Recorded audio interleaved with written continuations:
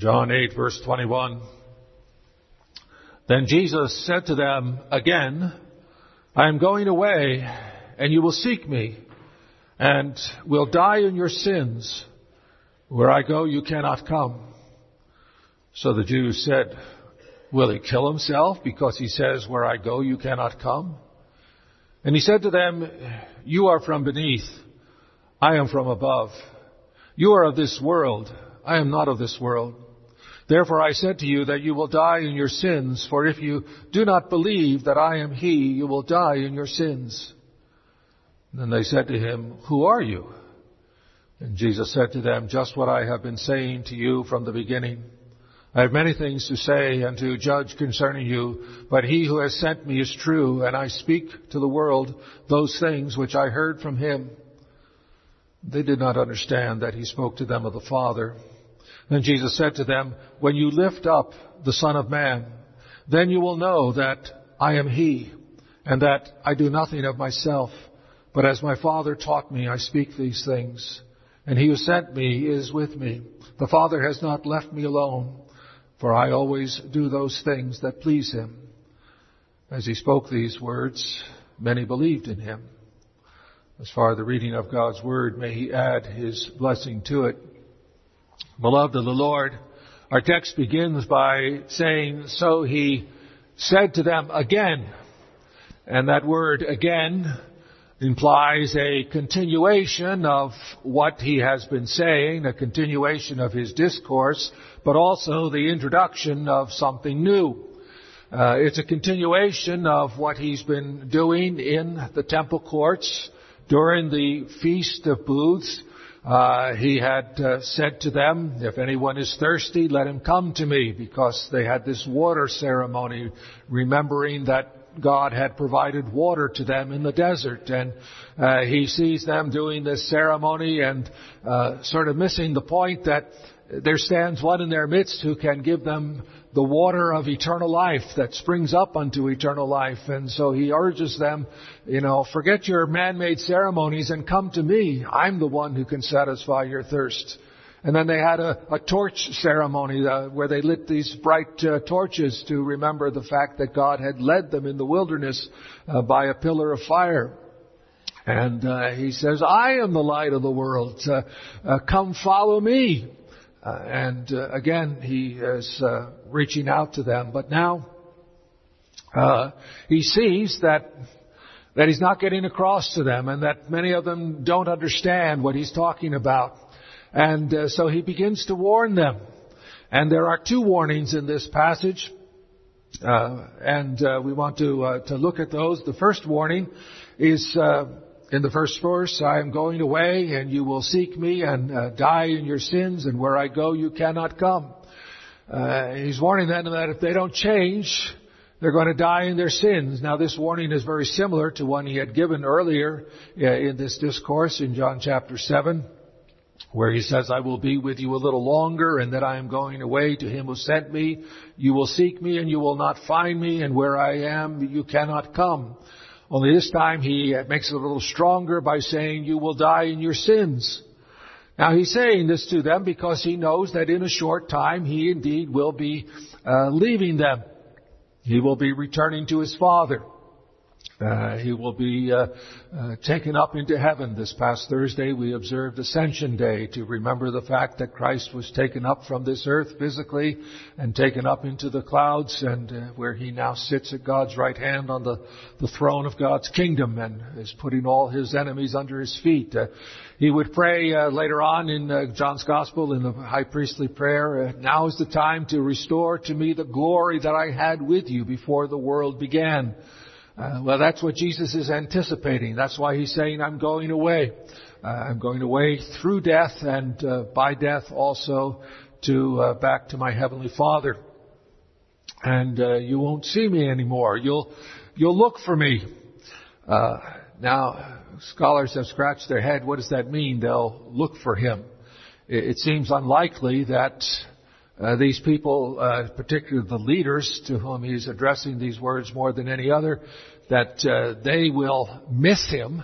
If he's gone, they'll be glad to be rid of him. what does he mean? You'll look for me, but won't be able to find me. Well, some have thought that what these words mean is that they'll be looking for a Messiah, not for Jesus personally, but they'll be looking for a Messiah and won't be able to find a Messiah because they've missed the only true Messiah. And that certainly is the case, that after Jesus left, there were false Christs and false Messiahs who presented themselves, and the crowds looked at them and so forth, and some were carried away by them, others not. They did indeed continue to look for a Messiah, one more to their liking than Jesus.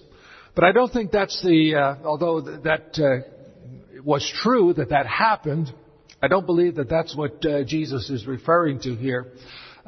If you look at verse 21 and the order of words there, I'm going away and you will seek me and you will die in your sins, and where I go you cannot come. The fact that they die in their sins and then can't go where he is, can't join him in heaven, refers perhaps more to a too late understanding of who Jesus is, a too late longing for him when it's no longer possible to find him as their Savior and as their Messiah.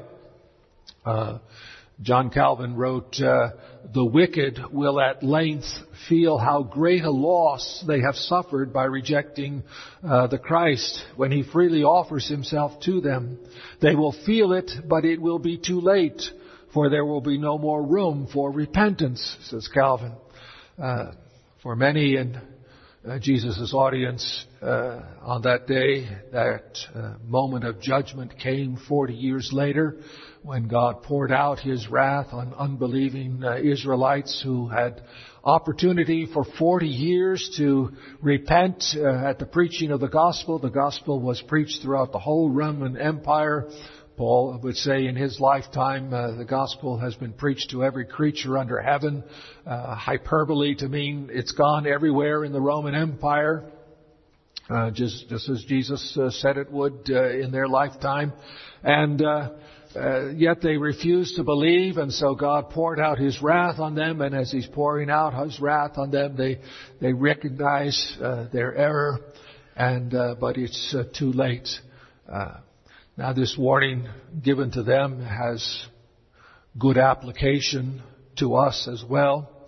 There is an opportunity for you to hear the gospel and to repent, and after which that opportunity is taken away. The Bible speaks of a day of salvation. Isaiah used that expression in Isaiah 49. Thus says the Lord, in a time of favor I have answered you. In a day of salvation I have helped you.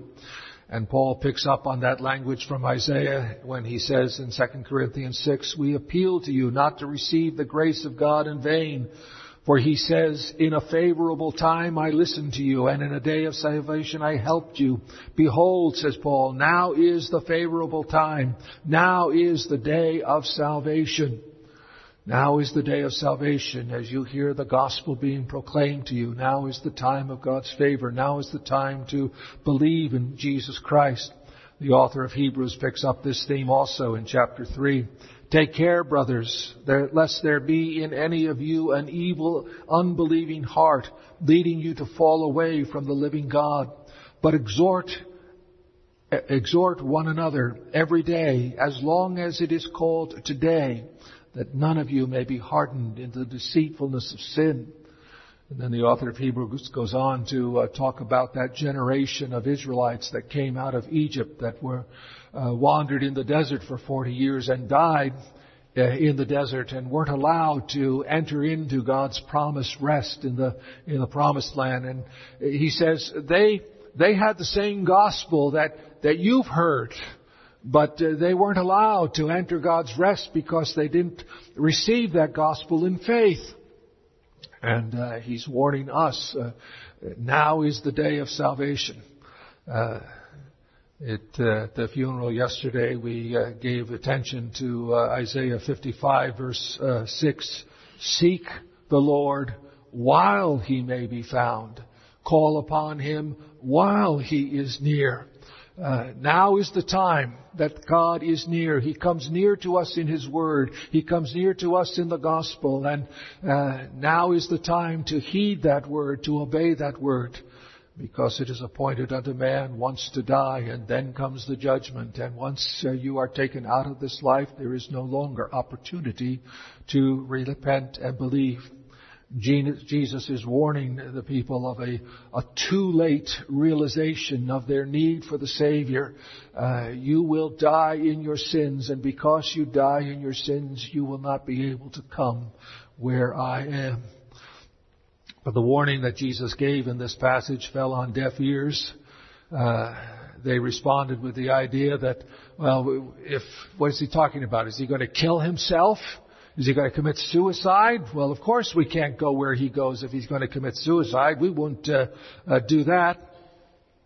And so because they don't comprehend, Jesus gives them a second warning in the next couple of verses, where he says to them, you are from beneath and I am from above. You are of this world and I am not of this world. Therefore I said to you, you will die in your sins. For if you do not believe that I am he, you will die in your sins. Jesus is warning them that the reason they don't understand is because they are from below and he is from above. He tells them that they are from opposing realms. He's not of this world but of heaven, and they are of the realm of fallen mankind. The contrast is not between a spiritual world and a material world, as in Greek philosophy, but between the realm of God and the realm of fallen mankind. The world that hates Jesus because he testifies that their works are evil. Nothing will remove their blindness of heart except that they be born again and be taught of God, as Jesus taught earlier in John's Gospel. They will not see and know the truth until they find him who is the way and the truth and the life. Although they are blinded to the truth, that does not relieve them of the obligation to believe in Jesus, who stands before them and is telling them the truth. Jesus tells them again that unless they believe, they will die in their sins. Only this time he says it a little bit differently. In the first verse he said, you will die in your sin, singular. Now he says you will die in your sins. And what he's pointing to is the fact that faith is the key thing here. In the first instance he says, you will die in your sin, the sin of unbelief. And now he says, if you don't believe, you will die in your sins. In other words, if you come to faith, all your sins will be forgiven.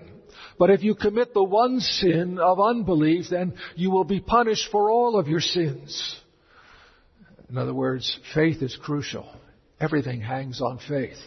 If you believe, then your sins will not be counted against you.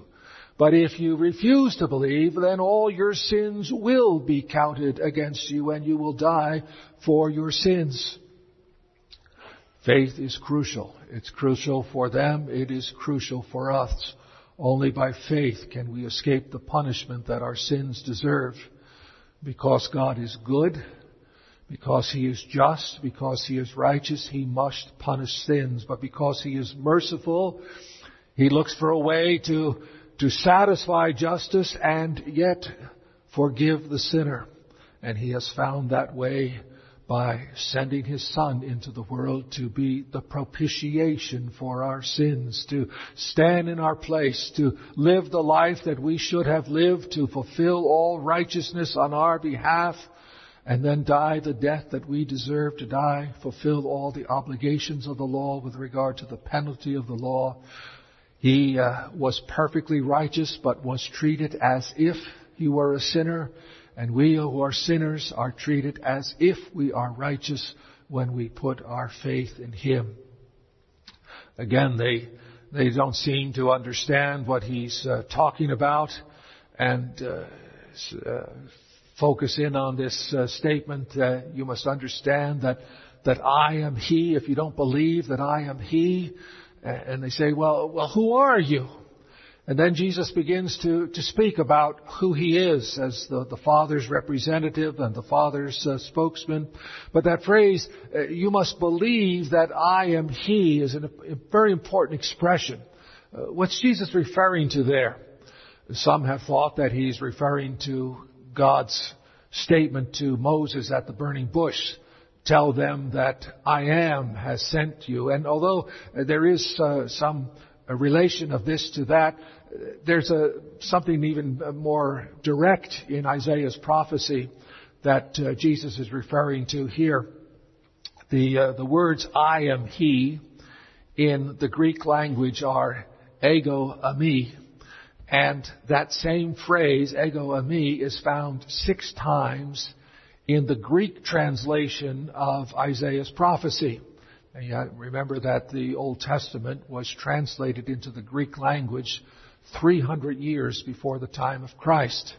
And most of the Jews were very familiar with that Greek translation. It's called the Septuagint, which refers to 70 because historically it was tradition 70 scholars translated it. But the Greek translation, the Septuagint, was the Bible of many of the New Testament Jewish Christians.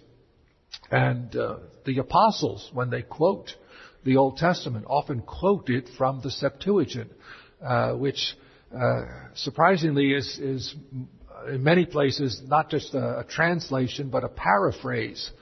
And sometimes scholars scratch their head. Why would they quote a paraphrase rather than the original? Why wouldn't they go for the direct translation? But they go for the paraphrase, which captures the sense of the Hebrew, but in different words.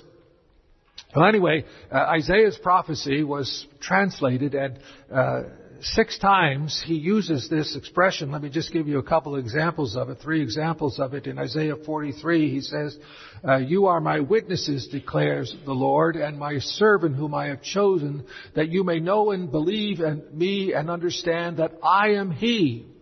I am He. Before me no God was formed, nor shall there be any after me. I am the Lord, and beside me there is no Savior. What he's saying there is, I am He. I am the only God. There is no God beside me. I am He, the only God, and I am the only Savior. So the phrase, I am He, is associated with the only God and the Savior. And then a little later on he says, and henceforth, I am He, and there is none who can deliver from my hand. I work, and who can turn it back? So now he's saying, I am He, and there's no one who can overturn my work. There's no one who can contradict my will. My will and my work are sovereign. That's who I am. I am He, the sovereign God who's in control. And then a little later on in Isaiah 43, he says, I am He who blots out your transgressions for my own sake, and I will not remember your sins. And so now it's, I am He, the one who forgives your sins, the one who forgives your sins and blots them out and remembers them no more for my own sake. And so this phrase, ego eimi, has been ringing down through the centuries, 3 centuries before Christ, and is associated with the only God, the only Savior, and the one who blots out sins, and the one who accomplishes His purposes, and no one can overturn those purposes. That's what ego eimi is associated with in the mind of the hearers of Jesus. And he's saying, I am He. That's who I am. I am the only God, and beside me there is no God. I am the only Savior. I am the one who accomplishes my will, and no one can overturn it. And I am the one who blots out your sins.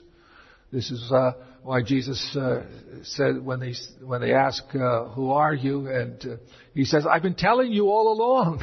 I've been claiming to be God all along, and I'm doing it again. And I want you to know that." When you hear me, you're hearing the Father. And if you reject me, you're rejecting the Father. There's so many people in the world today who think, yes, there is a God, but Jesus and the Christian church. We don't need that. We can be spiritual and acknowledge the existence of God, but we don't need the dogma of the church and all this business about Christ and His true nature and His atoning death and all that sort of stuff. But Jesus says, the Father and I go together. The Scripture is quite clear in other places that if you reject Jesus, you've rejected the Father. And if you have the Father, you have the Son. And if you don't have the Father, you don't have the Son. And if you have Jesus, you have the Father. And if you don't have Jesus, you don't have the Father. They go together. But then Jesus concludes his passage by saying that you'll know that I am He when I am lifted up. You'll know that I am He when I am lifted up. Now, he's referring there to His death. And he's not saying there that when I am lifted up, when I am crucified, you'll see it and you'll be converted. Everyone will be converted. He's not saying everyone will be converted by seeing that when I am lifted up, but he is saying that my crucifixion is a revelatory event. The gospel tells you who I am, and the crucifixion will show you who I am. The gospel tells you, and the crucifixion shows you who I am. It is a revelatory event. It's like the heavens that declare His glory and the firmament, His handiwork. God's eternal power and Godhead are seen in the things that are made. Well, the gospel is seen in the crucifixion. And those who have eyes of faith can see that Jesus is who He says He is when He is lifted up. The gospel shows, the crucifixion shows that the gospel is true, because Jesus has been saying for 3 years that I have to go to Jerusalem and suffer many things at the hands of the scribes and Pharisees and be put to death and then be raised on the third day. And so when these things happen, it confirms the truth of the gospel. But we also see there on the cross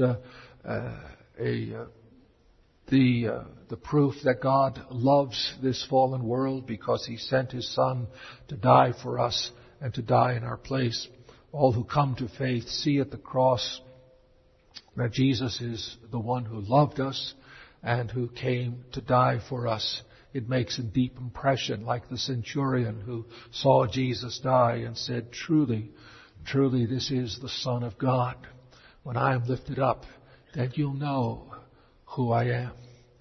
Do you want to know who Jesus is? Do you want to be sure of what it's all about? Then He says, look at me on the cross. See me there, suffering. I was judged innocent. I was judged not guilty. I was the one who fulfilled all righteousness, yet I am there suffering the punishment that sinners deserve, suffering the wrath of God, suffering the curse of God. Cursed is everyone who hangs on a tree. Cursed is the earth because of you. It will bring forth thorns, and see the thorns on my brow. I am there suffering on a tree and suffering under the curse upon the whole world, suffering in your place so that the curse doesn't fall on you. Look to the cross and you will see that it is He, it is God, our God, suffering in our place, dying, and that through Him we find forgiveness. As we look to the cross, that's what we should see. Amen. Let us pray. Almighty and gracious Heavenly Father, we thank You for these warnings that Jesus gives and this call to look to Him hanging on the cross, there suffering in our place, that we may see that indeed He is the only God, the only Savior, the one whose will cannot be thwarted, the one who blots out our transgressions and remembers them no more. We pray, O Father, that You would draw us to Him day by day and fill our hearts with joy at the knowledge that sins are forgiven for His sake. We ask in Jesus' name. Amen.